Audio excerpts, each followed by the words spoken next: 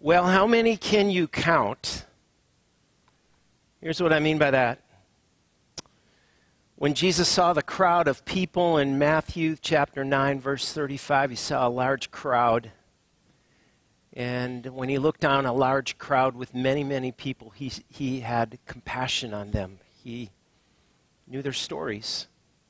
Our call to worship has a counting number as well, too. Did you catch that in Revelation 19, 6 through 9?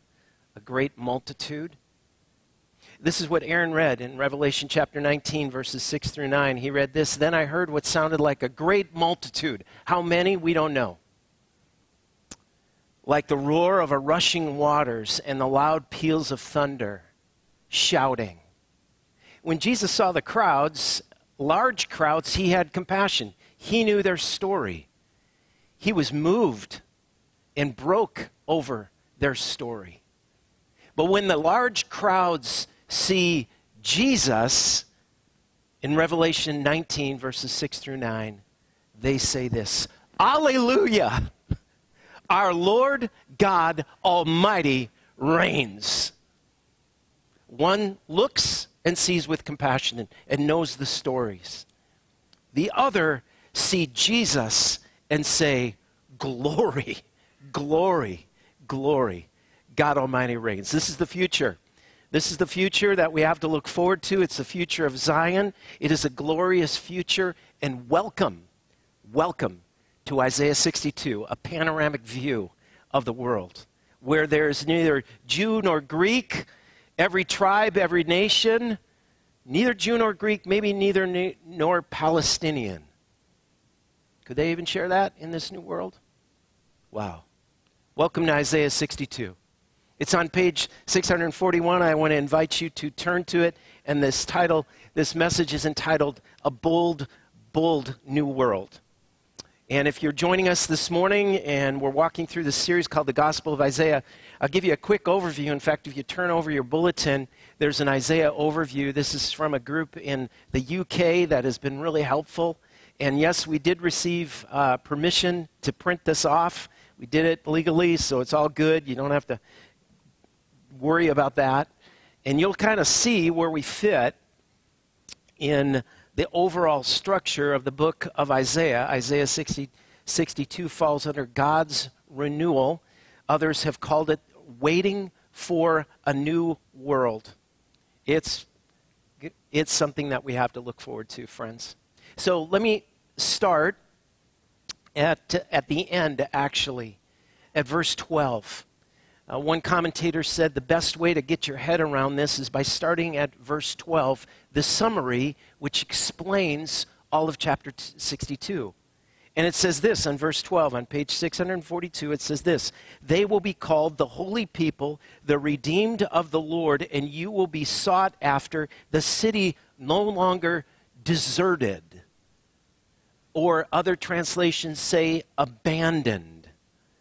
The CEV says, "Your city will be known as a good place to live and a city full of people, never forsaken, never abandoned, never left alone." Think of the opposite. Think of the opposite of ghost towns or mining towns or oil towns that were once bustling. And they're now, have you seen pictures like that before? You know what I'm talking about, right?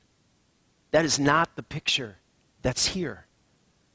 God will never, ever forsake his people. How do you know that to be true? Because I'm banking on the words of the one who rose from the dead. And he said, my God, why have you forsaken me?" And God forsook Jesus on our behalf. I had the opportunity to ask the national speaker, Josh McDowell, what is the greatest need amongst teenagers today? This is nearly 20 years ago now.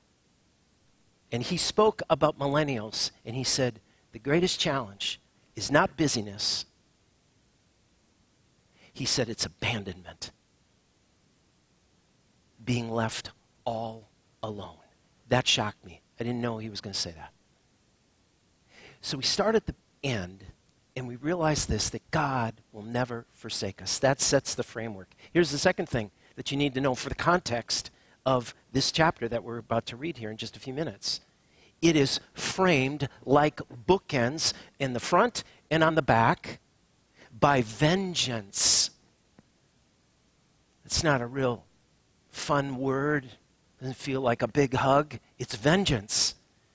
In chapter 61, verse 2b, and 63, verse 4, vengeance, because of the holiness of God, someone has to pay the price for rebellion.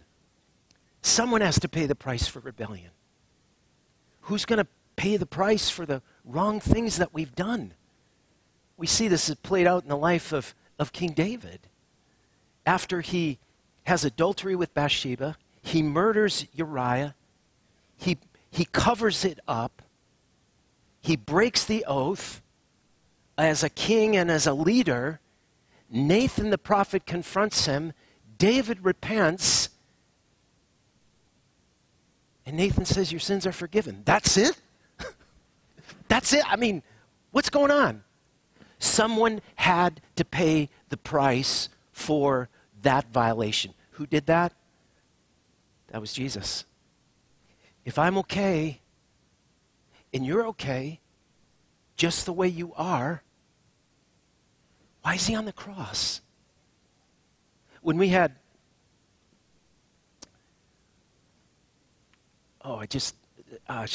Night to Remember, A Night to Shine. I just gapped on that for a sec. I apologize.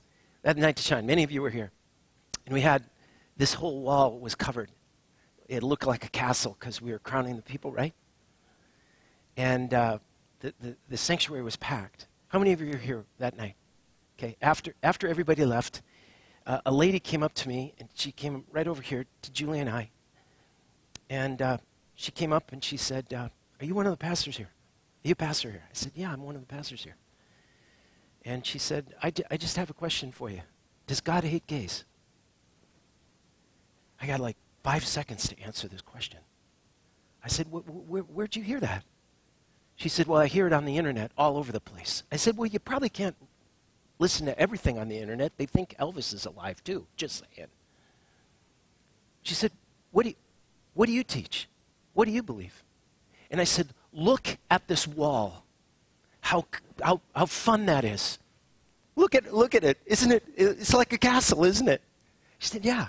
I said, do you see the one thing that we didn't cover up? That's the cross. Christ did not come to make bad people good. He came to make dead people alive. That's what we hold on to. That's what we hold on to. He changes people's lives. So this is a bold world. This section is entitled, Waiting for a New World, and watch how God will pull this off. He talks about Zion. Zion was the highest physical location in ancient Jerusalem, but it's also the heavenly city. And it's the place where inhabitants like you and I are invited to be a part of when we are born again. So where are we going to go with this? Here's the preview where we're going to go. He's delighted to have you in his city. He uses unbelievable words of endearment. He uses this powerful imagery of marriage, intimacy. And then he uses strong words, how he's delighted for you as well too. Strong, powerful words like guardians and centuries, centurions, strong. And the other place that we're going to go to is how he's delighted over you is he said, things have changed now. There's a new covenant. And there's a new sign over you. A banner. Did you know that? And he makes a promise. He makes a promise. So reading in Jesus' name, Isaiah chapter 62. Do you have a copy of the scriptures there near you? For Zion's sake, I will not keep silent. For Jerusalem's sake, I will not remain quiet. Tell her vindication shines out like the dawn, and her salvation like a blazing torch. The nations will see your vindication, and all the kings your glory, and you will be called by a new name that the mouth of the Lord will bestow. You will be a crown of splendor in the Lord's hand, a royal diadem in the hand of your God. No longer will you be called deserted, or name your land desolate, but you will be called Hephzibah, and your land Beulah. For the Lord will take delight in you. The Lord will take delight in you, and your land will be married. As a young man marries a young woman, so will your builder marry you. As a bridegroom rejoices over his bride, so the Lord, your God, will rejoice over you. I posted watchmen on your walls, Jerusalem. They'll never be silent, day or night. Give yourself no rest, and give him no rest till he establishes Jerusalem and makes her the praise of the earth. Here are the redeemed. The Lord has sworn by his right hand and by his mighty arm, never again will I give your grain as food for your enemies, and never again will foreigners drink the new wine for which you have toiled, but those who harvest it will eat it and praise the Lord. And those who gather the grapes will drink it in the courts of my sanctuary. Pass through the gates. Prepare the way for the people. Build up the highway. Remove the stones. Raise a banner for the nations. The Lord has made a proclamation to the ends of the earth. Here's the proclamation. Say to the daughter of Zion, see, your Savior comes.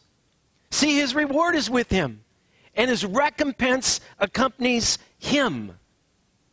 They will be called the holy people, the redeemed of the Lord. And you'll be called sought after, the city no longer deserted. This is God's word. It's true. It speaks today, convicts us, comforts us, encourages us, equips us, it ministers to us. And the first thing we need to know is this: the delight of Zion are those who are wedded to the King.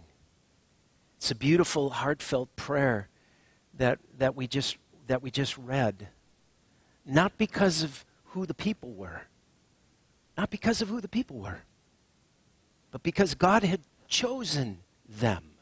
Israel. The word Israel literally means heel. It means heel. And God chooses a heel. Now, there are certain things that may attract you to someone. Maybe it's their eyes. Maybe it's their voice. Maybe they have a pretty face. Maybe it's their countenance. But nobody ever says, I fell in love with my bride because of her heel. One devotional writer said, God was not looking for the voluptuous trophy wife as his beloved. He chose them. And then they were to be transformed. Transformed, that they might shine, glow. Have you ever seen a bride glow? Yeah, on her wedding day. She glows. And if you're a dad of a bride, you say, she better glow because I paid that price for the dress. Can I get an amen? Yeah. The bride is given a new name. A brand new name. Scottish Baptist minister Alexander MacLaren wrote these words about the new name that's written in verse 2. I can't say it in a Scottish accent, so just imagine. He says this: what is that new name? It is the expression for the sum of the new revelation of what he is, which will flood the souls of the redeemed when they pass the earth. That new name will not obliterate the old one. God forbid. It will not do away with ancient, earth-begun relations of dependence and faith and obedience, because Jesus Christ is the same forever. And his name in the heavens as upon the earth is Jesus, the Savior. But there are abysses in him which no one moving amidst the imperfections of this infantile life of earth can understand. Not until we possess can we know the depths of wisdom and knowledge and all the blessed treasures which are stored in him. Here we touch but the fringe of his great glory. Yonder we shall penetrate its central flame. A new name. Verse 4 tells us that those who are wedded to him, there's kind of a reverse situation that's happened. The Apostle Peter puts it this way: once you were a people, once you were not a people, and now you are a people. Once you had not received mercy, now you have received mercy. Once you were spiritual adulterers, but God has pursued you. He's come after you. Verse 5, did you catch that? God himself will marry himself to you. He calls you beloved. Now think about all of the things that our beloved, our lover, our God the Father who's wedded himself has done for us. Just think of them. If we were just sitting together and having coffee, I would say, what has God wedded you with, or what does he rejoice over you? Here's just a few. He forgives you. He protects and heals. He provides and restores these people, their homes and their city. He reconciles one to another. He transforms them, gives them his Spirit so that they are righteous and look like him. He honors them. He calls you a daughter. He calls you a son. He exalts them above all the nations. We may not see that now, but we're banking on that, his promise. And they are a blessing to all nations. I love this quote by another Baptist preacher, Edgar Young Mullins. Listen to this word. Behind the universe of truth, there is a person. I love that quote. Behind the universe of truth, general revelation and special revelation, there is a person. The Christian faith is unique and it stands out from all other world religions. God is not a force. He is a person. And we say that all the time when we pray the Lord's Prayer. Our Father. Our Father. Like no other dad, but yet relatable, right? He is holy. The delight of Zion, we are wedded to him. And then these strong words, watchman. Watchman is this idea of like sentries on a city wall, of prophetic guardians, strong language, the opposite of a sleepy guard or a mall cop. Strength. The idea of protection or guardian, you see this throughout Scripture. We first are seeing the sentries is another word. We first see that in a horrible, tragic way in Genesis 3:24 when Adam and Eve rebel against our Father and they are cast out of Eden. And we see angelic sentries who use a flame of whirling sword to guard the way back to the tree of life. We see it in the book of Judges when Gideon and the 100 men went out to the outpost in the middle of the watch after the sentries, I get that word mixed up, I apologize, had been stationed. They blew the trumpets. The idea, the Apostle Paul picks it up in 1 Thessalonians chapter 5 when he uses strong language for the warfare that we're a part of. The breastplate of faith and love and a helmet of salvation. And there's this understanding for the follower of Jesus that we are involved, not in a pretend world, but a life and death world against principalities and things that we can't see. He talks about putting on a helmet of the hope of salvation. The idea is we are to be vigilant. Vigilant. He delights in you in this bold new world. Write these 3 words down if you have a pen. I found this really helpful. It comes from Soren Kierkegaard. I don't read a lot of him. This came from a devotional I came across a couple weeks ago. I thought this is really good. Write these 3 words down. Infinite, qualitative, distinction. Infinite, qualitative, distinction. It means this. Listen. God and women and men stand on the same ground. It is a level ground because of the cross. It is a two-way street in the truest sense of the word. He wants that for you to acknowledge his unquantifiable and extrapolated glory. Falling on your face is a good place to start. But then he really and ultimately wants to talk to you. He wants to know what you think just as much as he wants to know how you feel. It's heart to heart. Stop and think.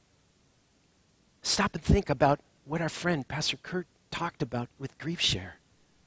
Friends who we're connected with, who their hearts are breaking over this holiday.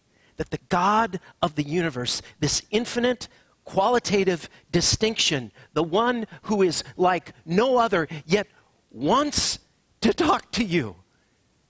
Hear how you feel. Know your brokenness. Wow. Ezekiel chapter 1, verse 28 through 21, he plays this out for us. The appearance of the likeness of the glory of the Lord. This was the appearance of the likeness of the glory of the Lord. Ezekiel writes, when I, Ezekiel, saw it, I fell face down and I heard the voice of one speaking, and he said to me, Son of man, stand up and I will speak to you. And I spoke, and the Spirit raised me to my feet, and I heard him speaking to me. This is the one who's wedded to us, friends. Infinite, qualitative, distinctive. Chapter 62 is the proof of God's faithfulness. He did not let his people become extinct in Babylon or in Egypt or any place. He has not forgotten. He has not abandoned them. Though they were adulterous and vile as a nation. Earlier in the Gospel of Isaiah, in Isaiah 1:18, come now, let us reason together, saith the Lord. Though your sins be as scarlet, what's the rest of that verse, do you know? They should be as white as snow. I know I said the word snow. I don't want it either. Though they be red and crimson, they'll be as wool. This bold new world in Isaiah 62, if you missed it, here it is. It's a panoramic view of the New Jerusalem, Zion. The gates are open.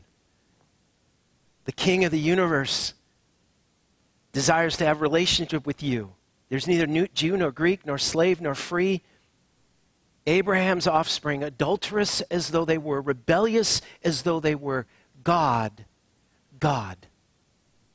would show his faithfulness. So in this world, there is a way of salvation. It's the redeemed. It's the redeemed because of what he did. His great oath is this. His great oath in 8 and 9 is that we are under a new covenant. We're under a new covenant because of Christ. The old covenant, not just the Old Testament, the old covenant was this. Here's the laws, do it, and I'll bless you. It's kind of an easy formula, right? Here's the list, do the list, I will bless you. Old covenant. How'd they do? How do you do? The stuff that you know you're supposed to do and you don't do it. How do you do? Some of you are saying, I'm not giving you an answer. The new covenant is this. Christ lived on our behalf. And God makes the new covenant old thing himself. Hebrews 6:13 says this, no one is greater than God, so he made a promise on his own name when he said to Abraham, I, the Lord, will bless you with many descendants. And it looks like this, when God takes an oath and he says, so help me, me. So help me, me. Because there's no one greater than him. There's no one greater than him.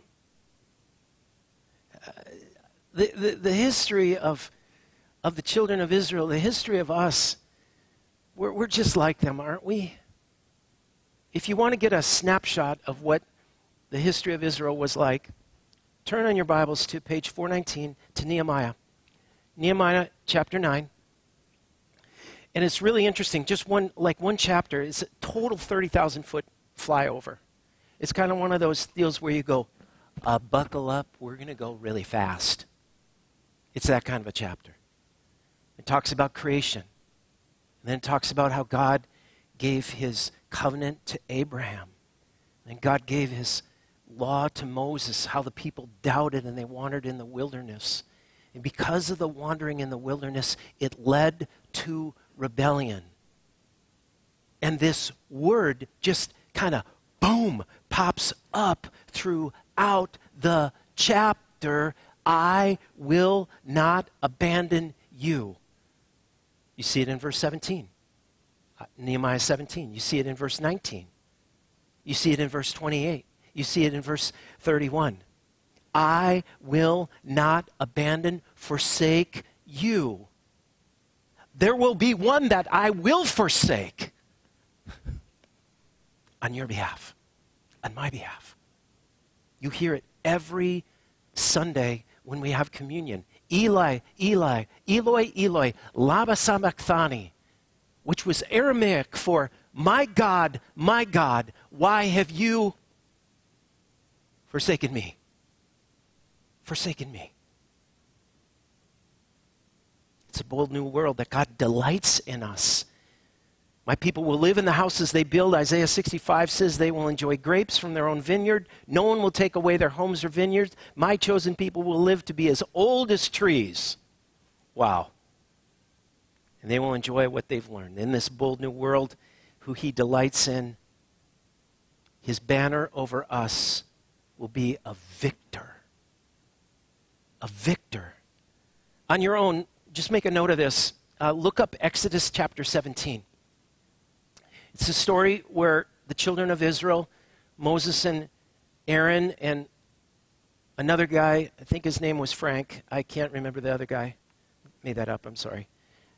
They held up his arms. They held up Moses' arms. And as long as Moses' arms were held up, the children of Israel won against the Amalekites. And here we hear this wonderful, wonderful description of God. It's called Jehovah Nisi. His banner over us is love. And in verse 10, you get kind of a precursor, kind of an open peek of the triumphal entry of Jesus. It sounds like Palm Sunday. And have you ever wondered why Jesus came in on a donkey? Why did he come in like that? Kings, rulers would come on a horse to show their might, to show their power.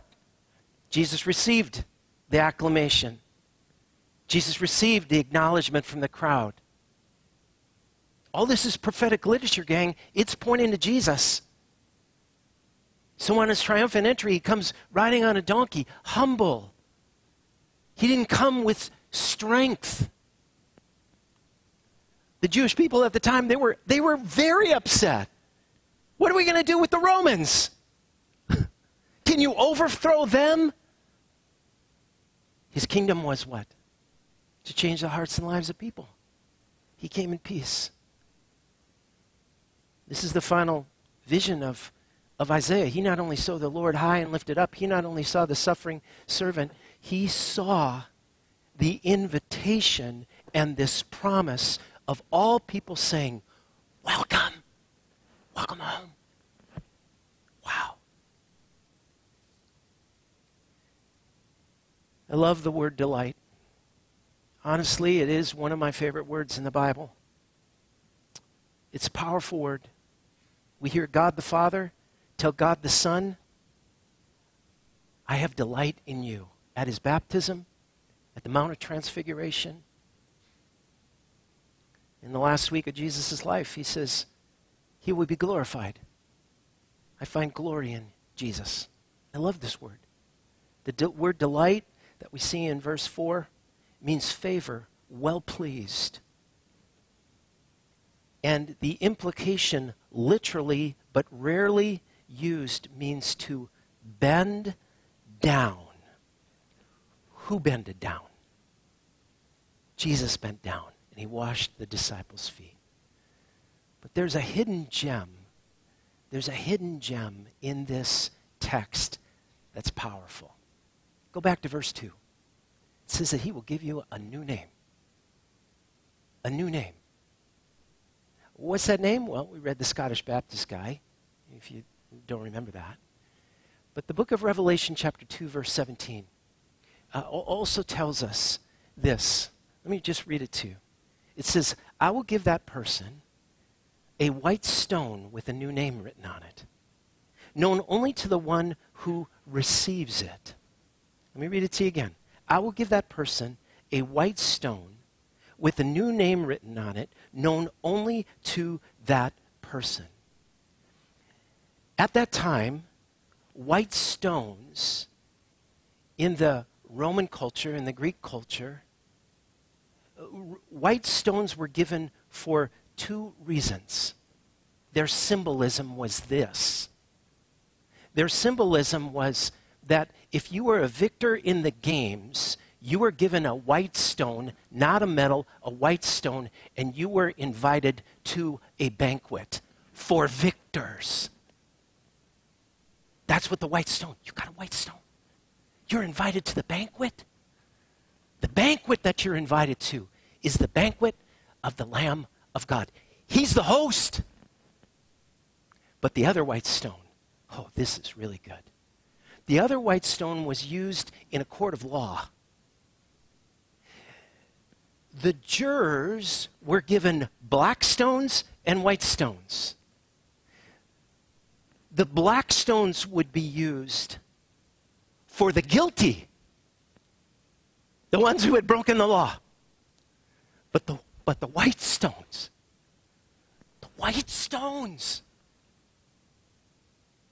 those are given for the ones who are not guilty, who now are free. Child of God, if you are born again and your faith and trust in Christ is on him and him alone, what he's done, in Jesus' name, a white stone is yours. You may be sitting here thinking, I don't deserve a white stone.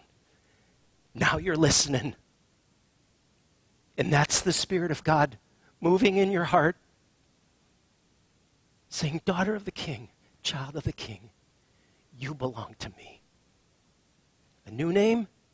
Not sure what it is, but I got a hint. There's going to be something about being beloved in there. Amen? Let's pray. Oh, what a glorious, bold new world it will be to see you face to face. See your hand. See your nail-pierced hand welcoming us home. A bold new name. A name that says, beloved child. Beloved child. What a gift you've given to us. What a gift. Oh, Lord, help us live with our eyes wide open. This is such a tender time for so many people.